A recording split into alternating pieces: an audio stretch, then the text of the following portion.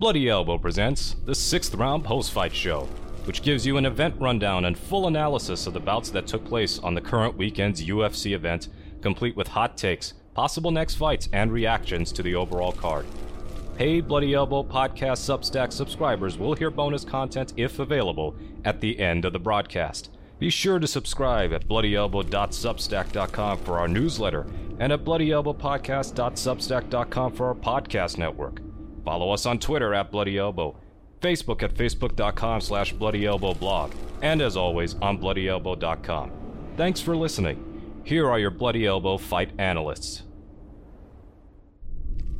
Hey everybody, welcome back to the 6th Round Post-Fight Show with me, Zane Simon, and my co-hosts, as always, Eddie Mercado, coming to y'all from one of the worst main events in 2023. Corey Sandhagamedov out here. Worse than that. It's Corey Covington. Oh. It's Corey Covington.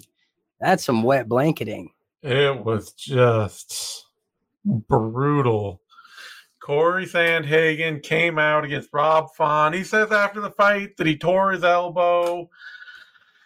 I guess that's an excuse. Or he tore his tricep. It was. Hey,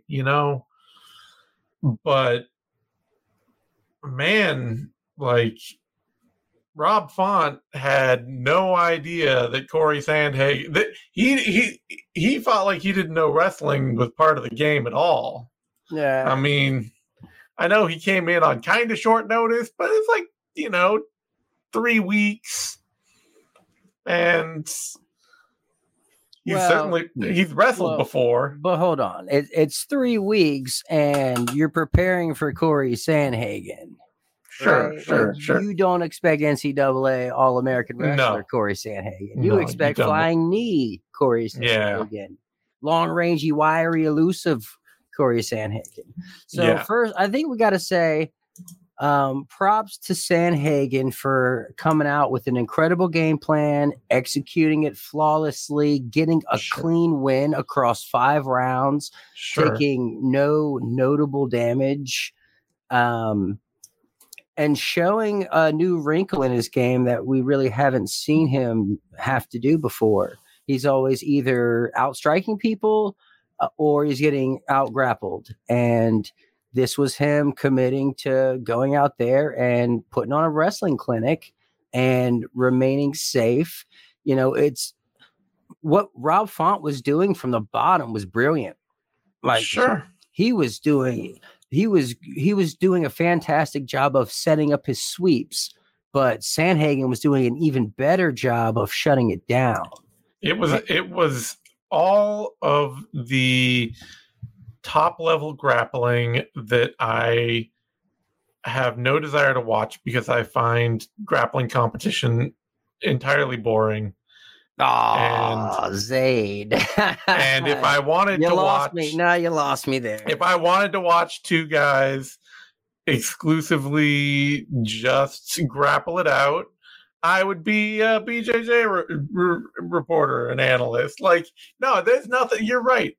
Sandhagen's top pressure. I'm watching. I'm like, he is floating on top here really well.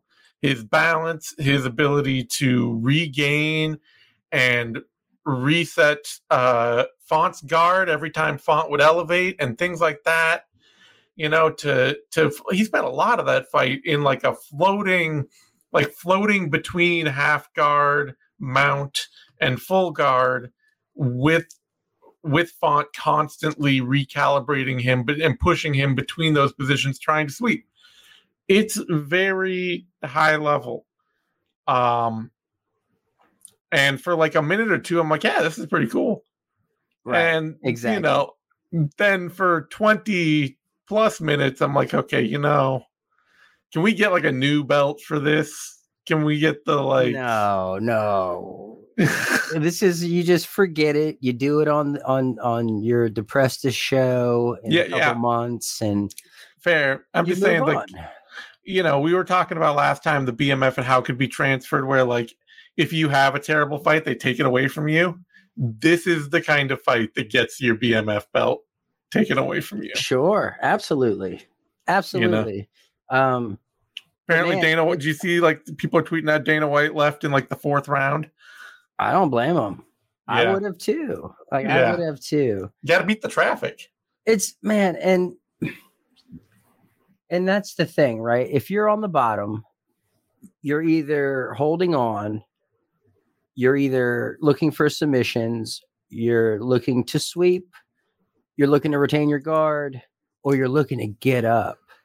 I feel like Font spends so much time on the sweep part of it because he was finding some success. His initial steps were working often. Yeah. So he was getting to where he kind of needed to be, but he just couldn't pull off the ending sequences to the sweeps. And that's a credit to Sandhagen. But it's like then you kind of need to start you got to have on to get ups and different like we saw earlier in the night, we saw guys get taken down and immediately, who was it? Kyler? Yeah, Kyler Phillips. He did a really good job getting back up. Or we saw Ludovic, not Ludovic, but Diego Lopez too. Mm-hmm. Like he gets taken down and he jumps the submission halfway through the takedown, switches it up again, and gets it like with the sweep.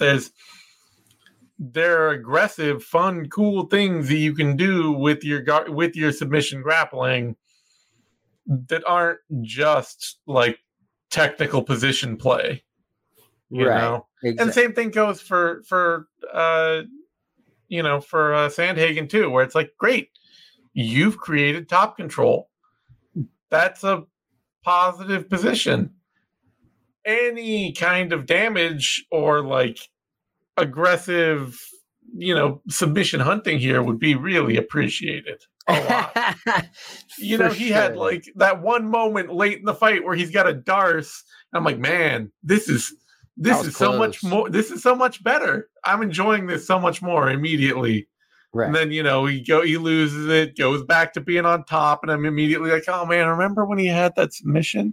That was really nice. We should go back to that. No, I get it. Yeah, for sure. And tonight we actually got this was like a grappler's delight. We got so many Darce guillotine attempts.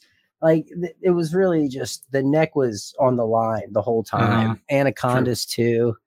But yeah, so with Sandhagen though, like you got to understand when you got someone as active as Font underneath you, you really have to mind your P's and Q's. You don't have time to posture up. The second you posture up, you're swept. Yeah. So I completely understand him blanketing Font, especially if he's injured. So props to him. However, you saying, oh, O'Malley, Aljo, I'll see you in Boston. No, you're going to be buying a ticket, bud. Yeah. You're buying a ticket. And too, like, if your tricep is so torn that like you can't punch, you don't tell me that you're gonna be like right back there being like, oh, I'm ready for that. No, you're ready for surgery, and we'll see you on the flip side of that in another top contenders bout. We'll see you fighting Merab Dvalishvili. See, and exactly. Go try this shit with him. You know what I mean? Yeah. And that's another thing. If you hate on this performance, I don't want to hear you singing the praises of Merab, okay? Because his whole career has been, the rinse and repeat takedowns. Rinse and repeat takedowns are fun. Getting one and then just having shoulder pressure for 5 minutes, like I said, it's not that it's not impressive. It's not that I can't appreciate it. It's that I refuse. I refuse to appreciate it. Hey, he did enough to not get stood up. Yeah, no, they were both moving positions too often for there to be a stand up, to be any real obvious place to stand them up. I mean, like Sandhagen's getting the position, he's constantly trying to improve it. Font's constantly shifting him back, and like both men. There was never a point where Sandhagen was literally just hugging and leaning on Font where you're like, oh God, just, It was more just, okay, once they had this rhythm set, it was just very clear that they weren't about to break it, that they were in a constantly fluctuating stalemate. I know that's a contradiction of terms, but well, they were both finding micro success. Yeah. So much so that they were comfortable where they were. Yeah. Because they were almost, well, I mean, except for Sandhagen, because he's, in the dominant position and he's winning. But man, you can't do this. And then Aljo has already strangled you. There's zero chance you're going to get that.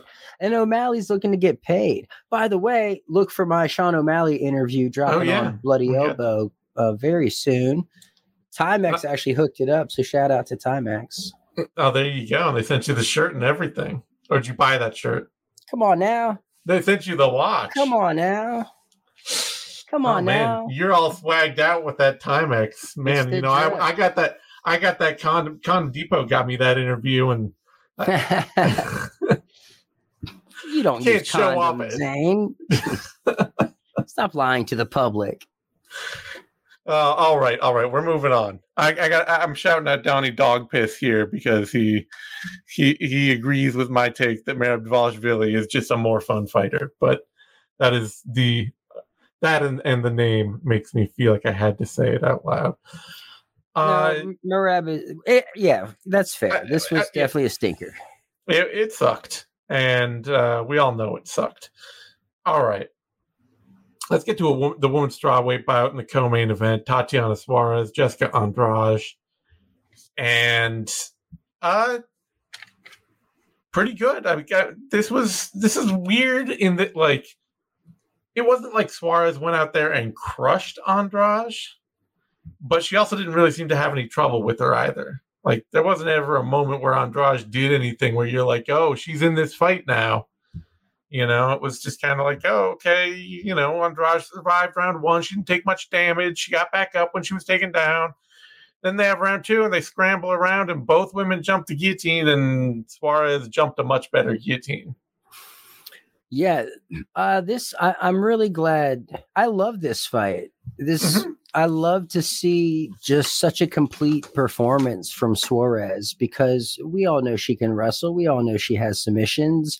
But to be able to intelligently fight on your feet against someone as powerful as Andrade, who comes forward, who pressures you, I think Suarez did a brilliant job.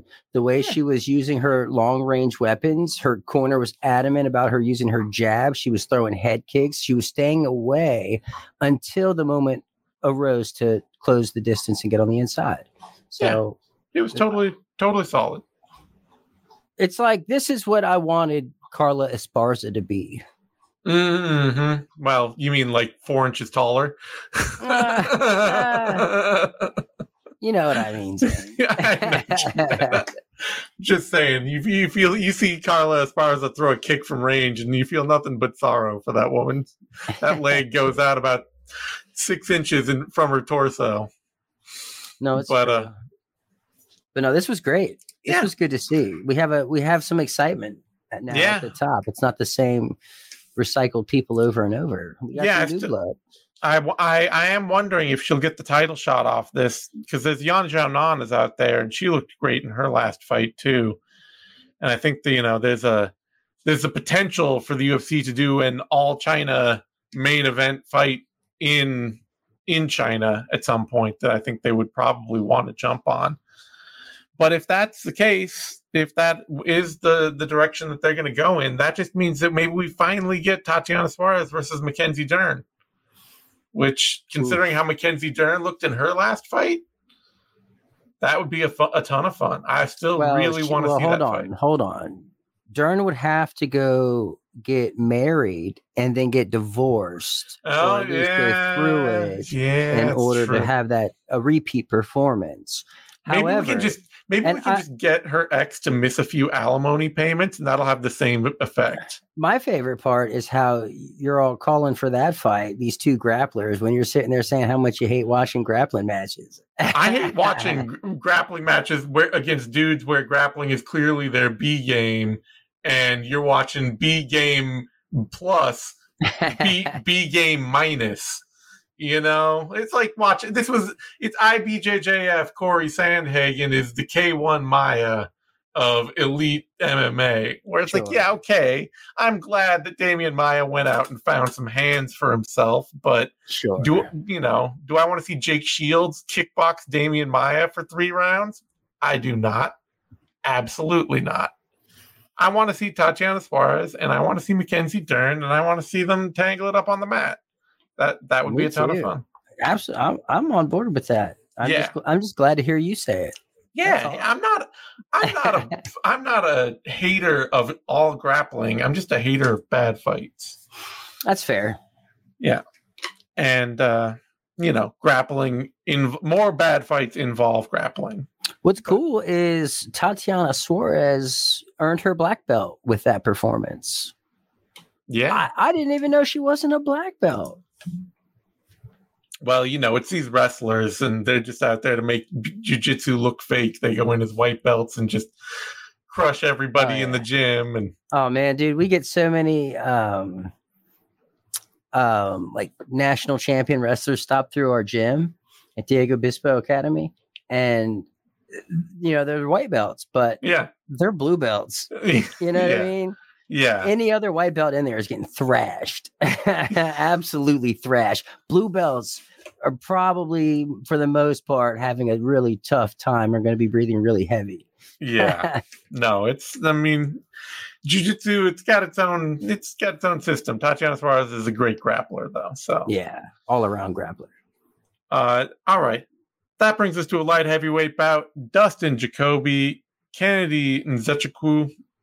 And man, thank God for Jacoby, our only knockout of the night. Thank you. Even then, we got to say that was an early stoppage. I know you and I are both people who are very much on the chain of, if the ref pulled the trigger, it's probably for the best. Right. That was an early one. I don't know. Doing this, saying, and I don't know if it's shaming, but covering yourself up like that is not intelligently defending yourself. So the second you start doing that and you don't stop, and the ref has time to get there after he says move, and you don't, and has time to get in and touch you and stop it, nah, dude, you fucked up. It's all bad news for Nzechukwu, and I don't even think that he necessarily would have recovered right away had the ref not stepped in. But it is also, it was clearly like he was not that hurt. He was hurt. He was in a bad spot.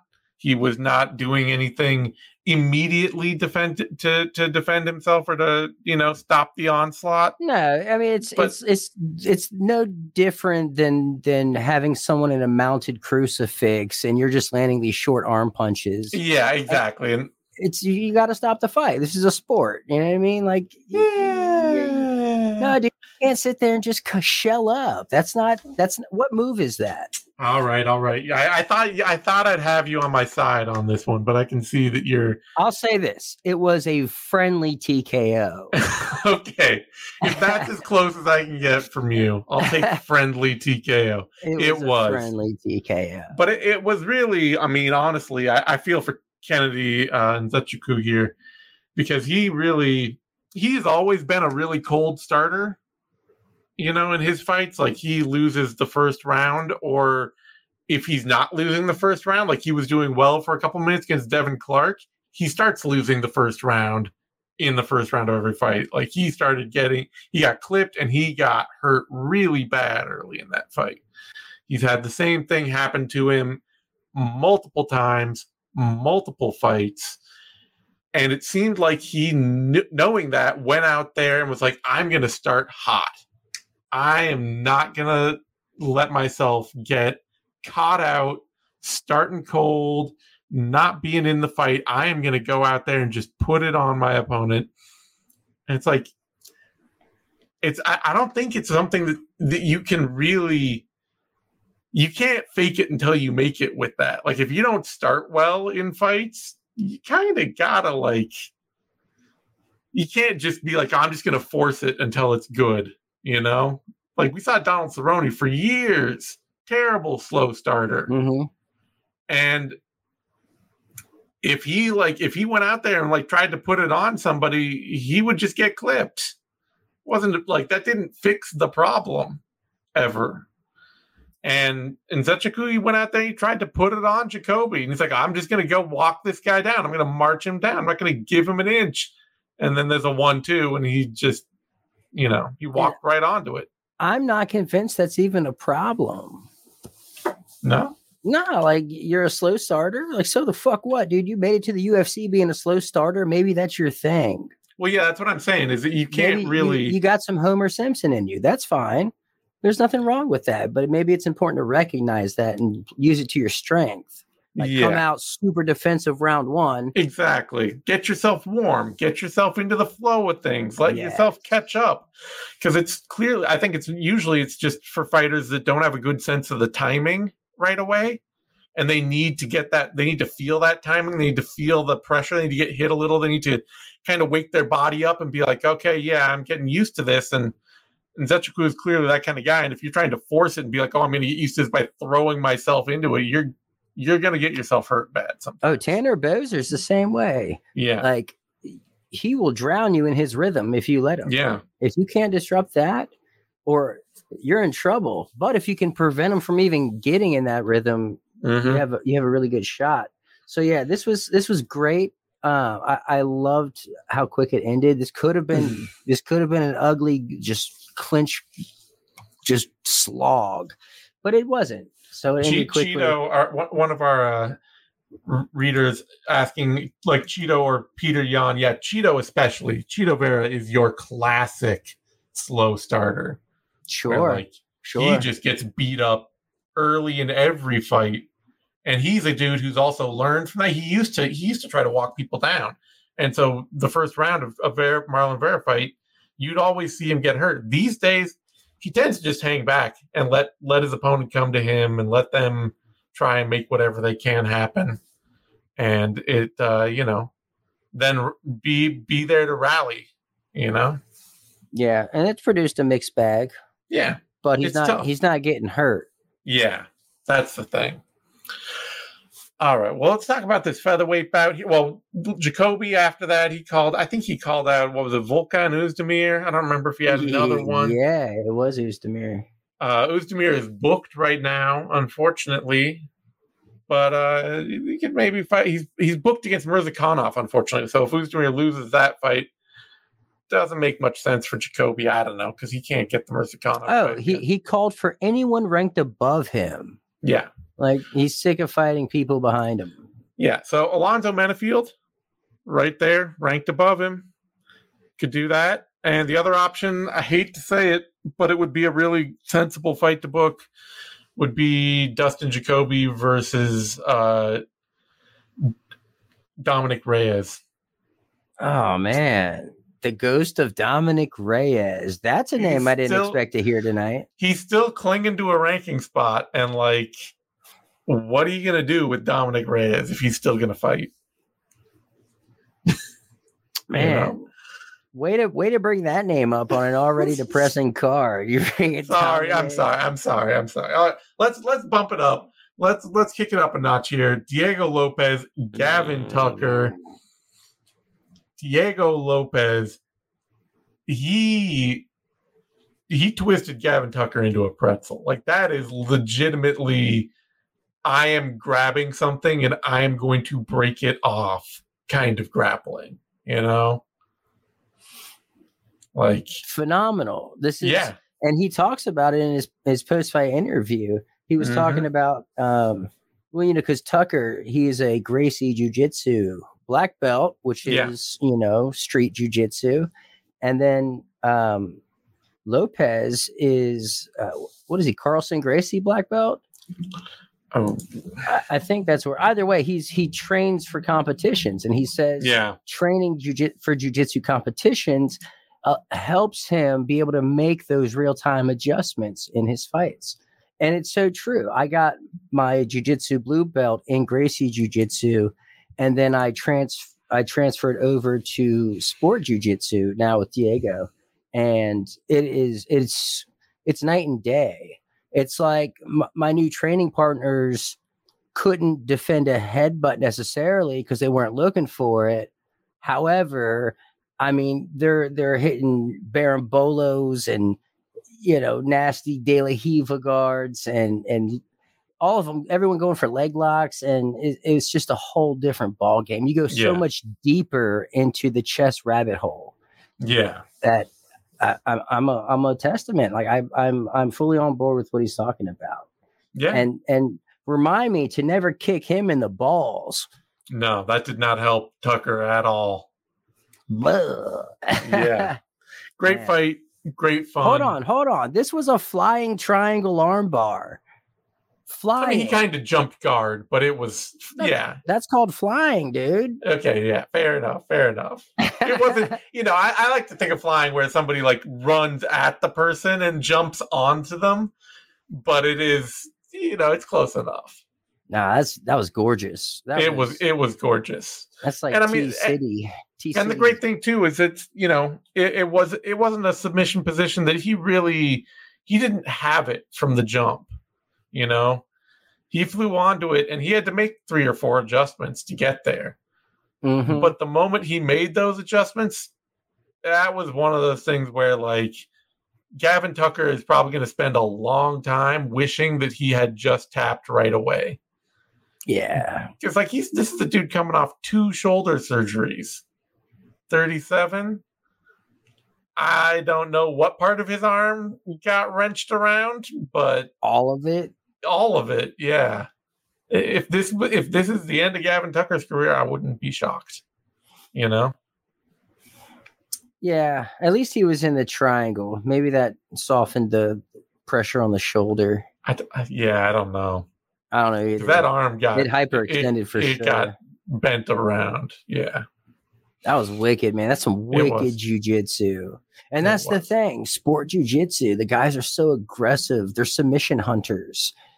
Like off their back. It's and that can get you in trouble if you're not so quick to get to your feet when sometimes maybe you should. But man, that's fun. This is fun. This is fun jiu-jitsu. Yeah. That was a lot of fun.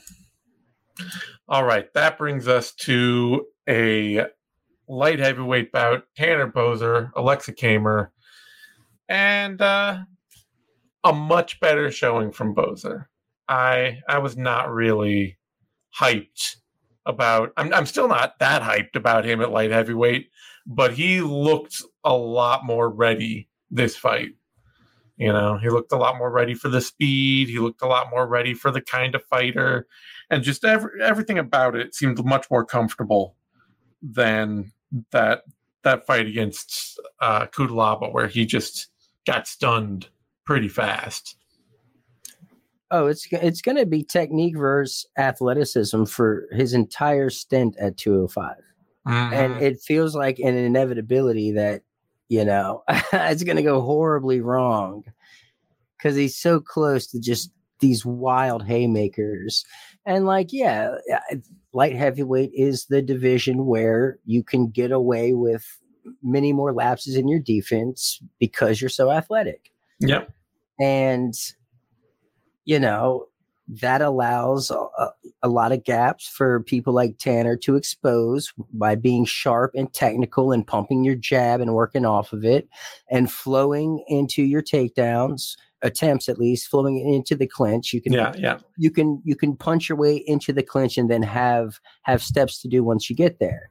And this was a very complete performance for him, but I really think it's going to end abruptly. There's going to be another guy like Kudalaba out there who can just. I mean, even Kamer late in this fight when he just started sitting. They're all like Kudalaba. They are everybody except for Paul Craig. Yeah, and Paul Craig's a middleweight. Oh, he's a middleweight now. So so everybody, everybody. Yeah. And I mean, even Kamer, when he got late into the fight, was just like, I'm just going to sit down and start winging hooks at you. He got hit, but it started to work. He started to hit Boser really hard. And that's the thing. You can't go 1 for 1 when you don't have the power. Look at what happened. Jacoby, he got punched as he was punching and still dropped the dude. Yep. That's what happens at light heavyweight. It is. But he got a win here. He got a good win here. Yeah. All right. That brings us to a lightweight bout. Ludovic Klein, Ignacio Bahamondes, And man, Klein looked really, really well prepared for this fight. Dude, he showed the fuck up. Yeah. He showed the fuck up. He was not going to let some young kid come in there and show him what time it is. He right away just rocked his shit and just did what he had to do. Like, this kind of was the theme of the evening. Like, a lot of guys doing what they had to do in the grappling exchanges to get their wins, and a lot of top control, the takedowns. There was a moment, I mean, I will say Bahamondes did battle back, got himself back into the fight, but he just couldn't stay on his feet and sustain his own offense. Yeah, I mean, Klein, his wrestling looked way better. Hit some angles on shots at times. He was able to actually chain his takedown attempts. And then the thing was, too, is that he was able to, I think part of this was just also really bad game planning for Bahamondes, who seemed like he came in wanting to press Klein and like out punch him in the pocket. Because he had like a lowered stance. Maybe it was to defend wrestling or something, but it really took his kicking game away. And once the kicking game was gone, Klein had no problem weaving in past his jab to be the better puncher inside. And it took away all of Bahamondes' standing advantages and then left him open to the wrestling too once that was gone. So a really complete performance from Klein. For Bahamondes, just, I don't know if this was a bad night. I don't know if it was just the wrong matchup, or I don't know if it was just a terrible game plan that really, misapprehended what he needed to beat Klein. And he also got rocked in that first round. Yeah, he did get rocked early. So who knows what that took out of him. Yeah. All right. That brings us to a bantamweight fight. Kyler Phillips, Hani Barcelos. Really good first round for Phillips. Knocked Barcelos down. Barcelos even did pretty well in the round after that, but, still, you're not going to overcome a knockdown just with some okay offense. Yeah. And then a super sticky 2 rounds after that. I honestly thought there was a chance Barcelos might have won it, might have taken the last 2 rounds, but I'm not going to argue with anybody about the scores on this fight. And when you have one clear round that goes to one fighter where you're like, okay, I know everybody's scoring round 1 for Kyler Phillips, 9 times out of 10, the fighter who gets the one clear round in a fight is going to get the fight. They're going to get the nod from the judges. Yeah. But I mean, the big takeaway, I think, is tying in with the whole theme of the night with the grappling, is Phillips is someone who will threaten a submission attempt just to create space to get back to his feet. And that is genius. Like, it's genius. There's being able to like MMA. This is mixed martial arts. You got to phase shift. You got to blend your striking and your grappling. Well, you also got to blend the little nuances inside those respective disciplines, like the submissions and the get-ups and the sweeps and reversals and what have you, or just holding on and closing your guard or guard retention. Like, there's so much. So when you can start blending those together like this, I mean, you can, like, it's not like he had to use a ton of energy to get up either. You just you start making the other guy defend. He gives you the space you need, and you're out of there. Yeah, it is. I mean, if we're talking like the differences between Font Sandhagen and Phillips Barcelos and what you want to see, Phillips was immediately, both Phillips and Barcelos were immediately creating the kinds of space on the ground for takedown defense that required their opponent to give them space and to let them find room to stand up in a way that Rob Font absolutely could not every time Corey Sandhagen took him down. Yeah. It sucks, man, because Font did so many good things off his back. Just couldn't convert. Yeah. Good win for Phillips, though. Puts him right in the mix. He's been kicking right around the edges of that top 15 at bantamweight for a while now. You could match him up, throw him into a fight like oh man, wait, my memory just deserting me right here. Like Chris Gutierrez, I was thinking. That's fun. But you know what, the fight I think they really should make, which it's a small step back for Phillips, but it is the fun fight to make. Put it on me. Javid Bashrat. Whew, wow. Wow, that's going the distance. Right? That's going the distance. That'd be a fun one. It would be fun. It's definitely going the distance, but the scrambles would be ridiculous. Yeah. All right. Welterweight bout, Carlston Harris, Jeremiah Wells. Dumbest fight on the card, hands down. Just an absolutely ridiculous slobber knocker of a fight for every second it was standing. And then just a bunch of dominant takedown work from Jeremiah Wells that made Carlton Harris look horribly overmatched. Well, takedowns and a ton of anaconda attempts and ninja submission choke attempts and all that. Like full on too. Yeah. And then like Carlton Harris, I mean, that anaconda choke that he hit, I'm sure it was deep. And he's worked on it a bunch. So I don't want to say that it wasn't like good or in or whatever. But I also kind of feel like Jeremiah Wells having the world's biggest shoulders only hurt him there because his own shoulders are so big that they're like pressing into his own neck. You know? It doesn't matter the size of your shoulders. Like that's what causes you to go to sleep is your shoulder gets pushed into your neck. I'm just saying. Same thing for the triangle. Same thing for any arm and anything. I'd say his shoulders are like here, so that little bit of pressure doesn't have to look that tight to have everything just kind of crush in on your head. Well, there's actually this really nice adjustment that Harris made. He was able to cut the corner on him, and so he could stay laid out like he was because he had Harris's neck kind of kinked at like this weird angle. It was kind of like 90 degrees, and total shutdown, complete stop of blood flow to the brain. Really was. And how he didn't go out himself when he was in that ninja choke is beyond me. Like, is there a steroid out there that like prevents you from having to breathe? Because that's what the fuck this dude is on. I think that's what EPO does. I think that's the EPO. You don't need oxygen. Yeah, that was insane. Yeah, crazy fight. Really, just silly. Like two guys who know 1/10 of MMA, but know how to do it extremely powerfully. Sure. Like Jeremiah Wells has like big slamming takedowns and a wild overhand. And Carlston Harris has like the sky guy striking and the anaconda, and like that's it. But they do all of that stuff as hard as anybody has ever done it.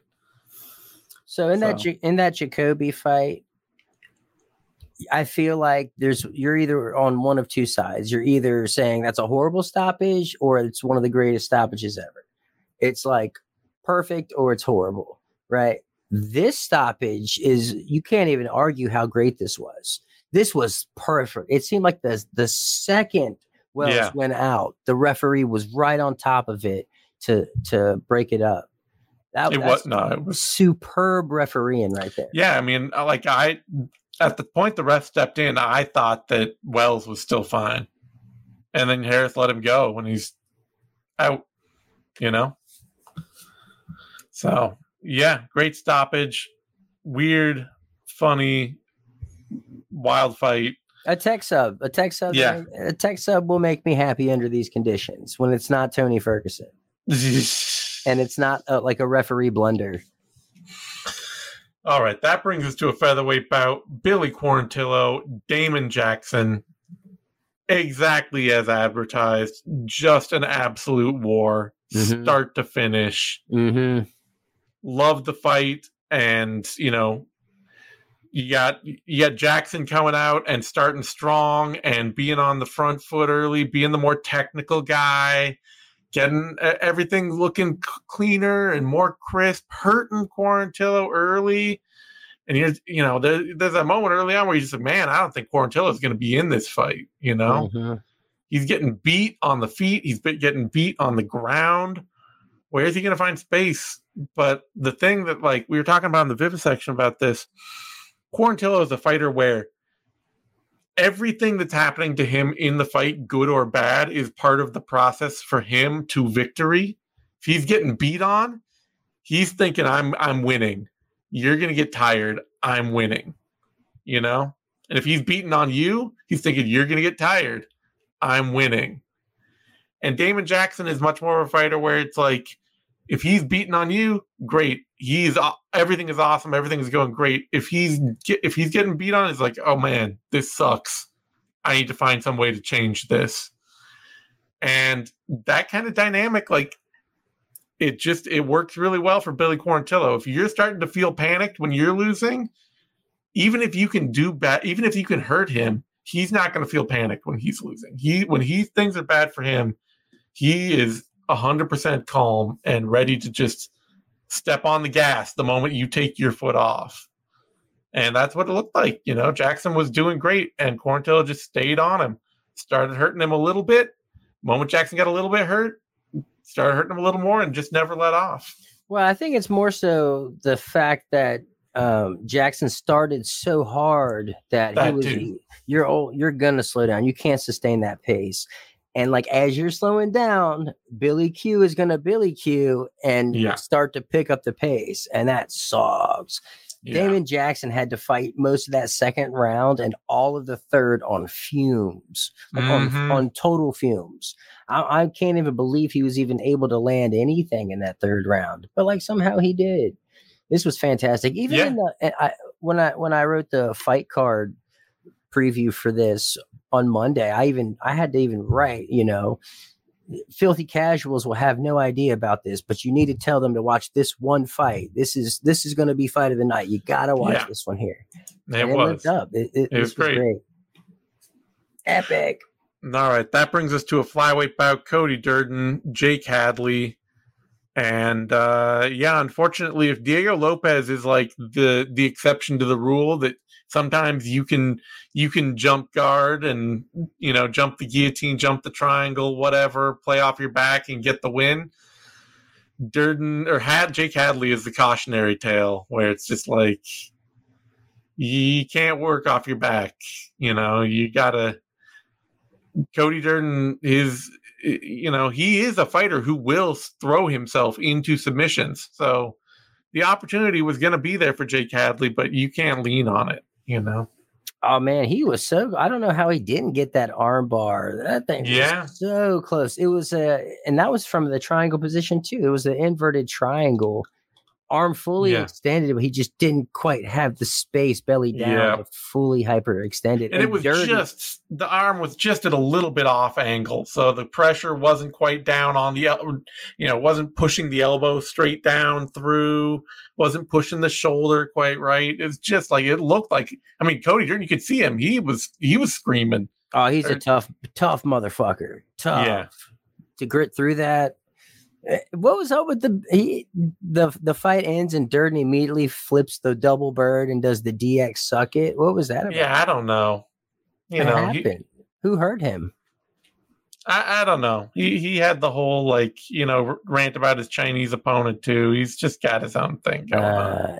Yeah, that's, you know, who knows? I guess someone had to fill the Mike Perry shoes. Yeah. He does give me Mike Perry vibes. Not in his fighting style at all. No, he's like the opposite of Mike Perry. Yeah, but he fought a decent fight. Got caught in one really bad spot. I thought he should have lost that round. That is one thing that bugs me. Is it not one judge gave Jake Hadley round 2? Yeah, I most certainly did. That's insane. Yeah, like Durden. If you want to talk damage, nothing that happened in round 2 is more damaging than that arm. And if you want to talk, like, you know, talking about coming close to finishing the fight, anything like that, that is clearly the thing of the moment of the fight that should be scored better than anything else. 100%. So 30-27. Yeah. Really kind of wild. All right. That brings us to a catchweight bout. Was supposed to be a featherweight bout. Sean Woodson, Dennis Buzuka, and some solid performance for Woodson. Yeah, he had an opponent who was coming in on short notice, and he beat him up. And Dude, he is the most coordinated, uncoordinated guy there is. It is insane. Like, how are you? I don't understand it. He has one gear. It's low gear. Like the Diaz brothers would throw off speed strikes, like, pepper, probe, and then come with something hard and heavy. But this guy he pop shots. He's just like, it's all pillow fisting. And I don't think I like it.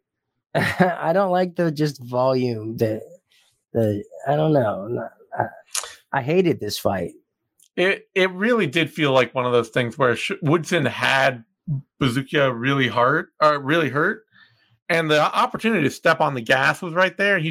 There was no foot to the floor. Yeah, there is no gas. Well, you can step on the gas all you want, but if you only have one gear, yeah. I mean, there's no. It's true. I just don't like it. I did like his anaconda hunting, though. I thought that was pretty cool. Yeah. That's crazy, right? The guy who has all this boxing experience, like, I'm interested in his grappling and submission skills, not his boxing. All right, and that brings us finally to our opening bout flyweight fight: Asu Almabayev against Ode Osborne. And Almabayev, he looks good. He looks like a really good athlete, if nothing else. Dude is fast, and those takedown entries are super fast, super clean. Oh man, it's fresh meat down at flyweight, I should say. Super exciting. He got the finish, hard to do at flyweight, and there was a moment where someone got cut by a glove. You remember that? Like, the guy got cut because of the glove caught him around the eye. Yeah, you mean like a couple cards ago? No, this fight. In this fight, okay. I came late to this one. I caught it through. Okay. I breezed. I skipped my way through it. So, well, let me ask you this: are you allowed to cut somebody with your glove? Yeah, absolutely. You can intentionally just use your glove to cut someone? Yeah. Okay. I mean, as much as you could potentially intentionally do that, like, are you allowed to rub the glove on their face? I don't know. This is minutia. It's not small joint manipulation. It's not gouging. It's not, it's, if you can take your palm and put it on somebody's face and just mash your hand into their head, then certainly you can do that with your gloved fist, But you can't. I don't think you can stick things in cuts. Well, yeah, that's gouging. That's gouging. But if you're taking the glove should not be, the thing is, the glove should not on its own be capable of cutting anyone. It is. It shouldn't. Is. So you can take advantage of manufacturer error. Yeah. And it's just not supposed to be able to do that. So it's an extension of the hand. Yeah, they can't stop you from doing something that you shouldn't be able to do in any case. There's no rule because the glove shouldn't be able to do that. You can't make a rule. Oh, you can't cut somebody with your Of course you can't cut somebody with your glove. Your glove's not supposed to be able to cut anything. But they do. And just a thought. Yeah. Because so many of the times it would happen would be super incidental, where it's just like, oh, you punched somebody and the glove skimmed them and opened a cut. And that's totally legal. Has to be. Well, shit. Vitor Belfort won the UFC title. Yeah, that's right. That. Clipping Randy Couture. Cut his eyelid. Yeah. On that note, let's see. Have you been watching the Paul Diaz fight at all? Oh, I've been watching this whole time, my guy. Me too. Me too. Looks like they're going the distance. Yeah, they're just about to hit the 10th round. Diaz seems very smug about his chances of winning.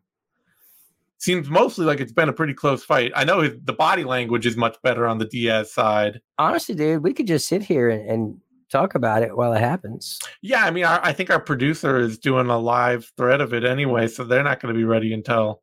Oh, well, let's hang out Yeah, then. so yeah, we wrapped up early. Smoke them if you got them. Yeah.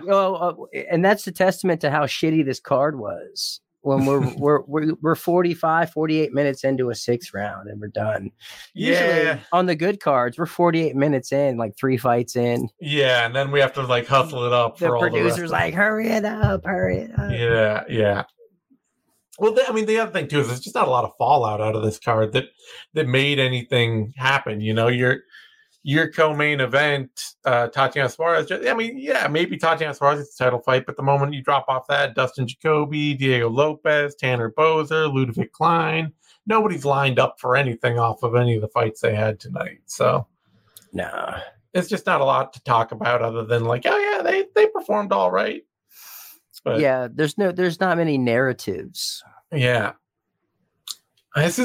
But this Diaz Paul fight, so every round has been kind of what we're seeing now in the 10th round, which is Jake Paul. He starts out really pretty good early in all these rounds. You know, yeah, he came out, he landed hard. Diaz is doing a lot of clowning, and at some point, Jake Paul kind of spends that nickel, and Diaz has been able to push him back and get him looking a little tired and worn out, get him looking a little fatigued. And then by the end of the round, Diaz has been exiting every round, like flexing, doing, got to do the thing and all that. Right.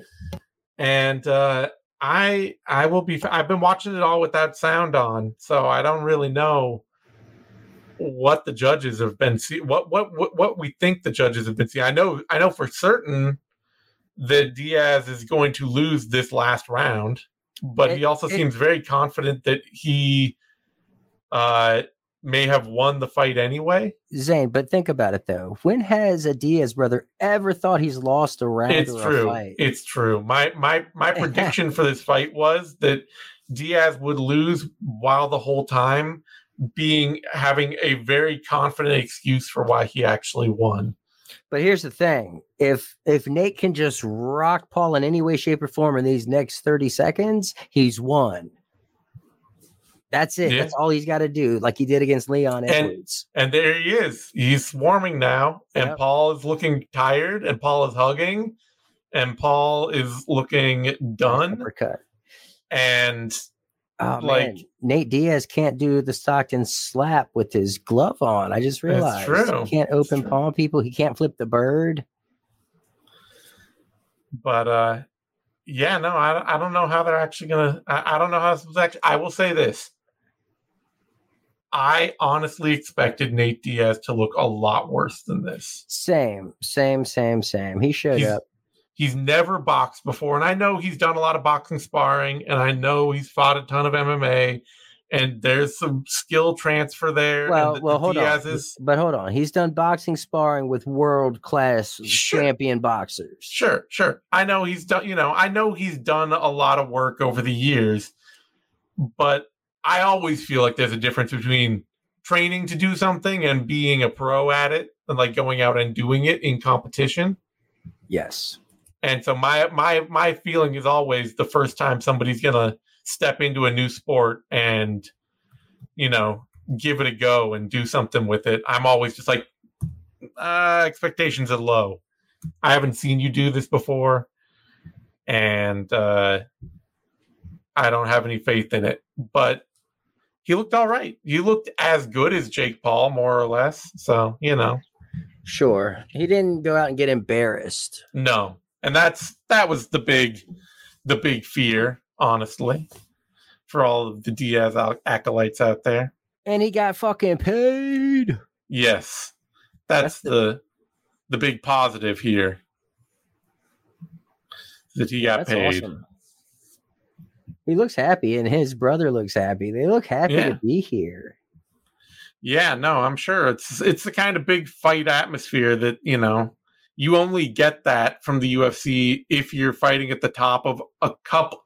If you're going to get a couple of spots on a couple of cards a year, there are going to be a couple of pay-per-views where you're going to get that real huge fight atmosphere because you're headlining.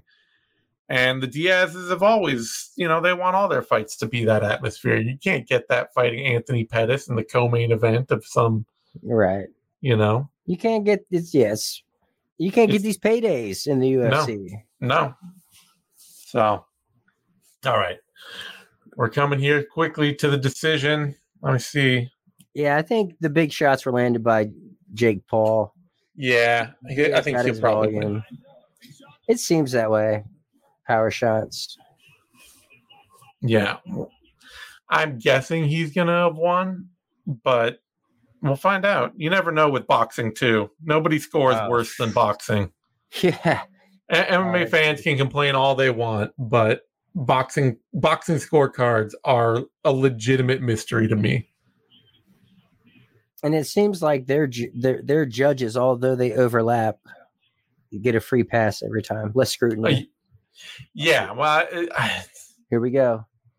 I have to feel like boxing judging is just honestly like the expectation with boxing judging is really honestly just the corruption of like whoever is supposed to win, whoever's in front of their home crowd, whoever is the big the favorite going in, their opponent better knock them out, because if you don't, you're not going to get those cards. Jake Paul has won a decision over Nate Diaz. All right. There you go. Who saw that coming?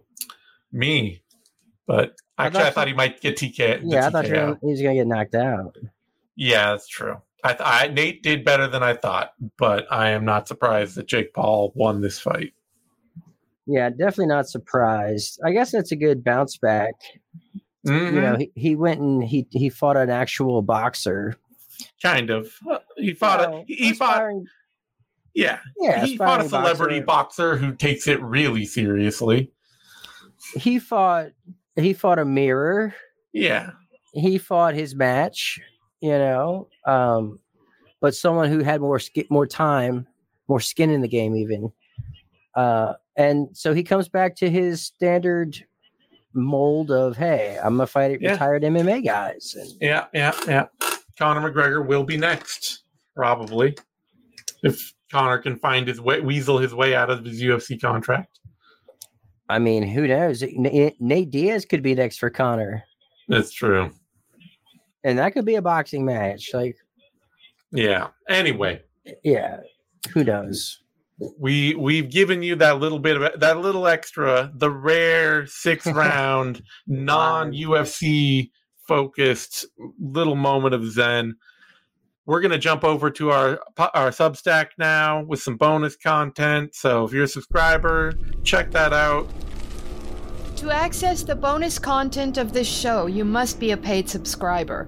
To do that, go to bloodyelbowpodcast.substack.com and subscribe today.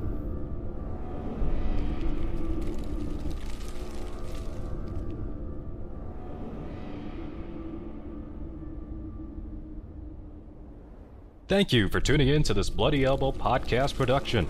Subscribe at bloodyelbowpodcast.substack.com. Give us your email and receive notifications when your favorite shows drop straight into your inbox. We're also found on a wide variety of podcast outlets.